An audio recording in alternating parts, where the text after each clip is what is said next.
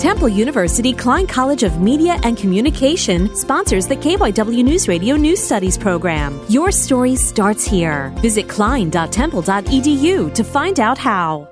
Every year, people on the main line take part in the Light the Night Walk to raise money and awareness for Leukemia and Lymphoma Society. Isabella DeSimone of Ville Marie Academy High School, diagnosed with lymphoma in 2017, says the opportunity for individuals to participate in this year's walk in Wayne means a great deal to her. It just makes me feel grateful for everything, and just like that I have a lot of people on my side. I'm also there for other people who are still going through it. Now DeSimone is in remission and believes Light the Night is an excellent way to pay it forward for others who are struggling with these diseases. The first step of making a change is being aware. Cecilia Oberkircher, Ville Marie Academy High School.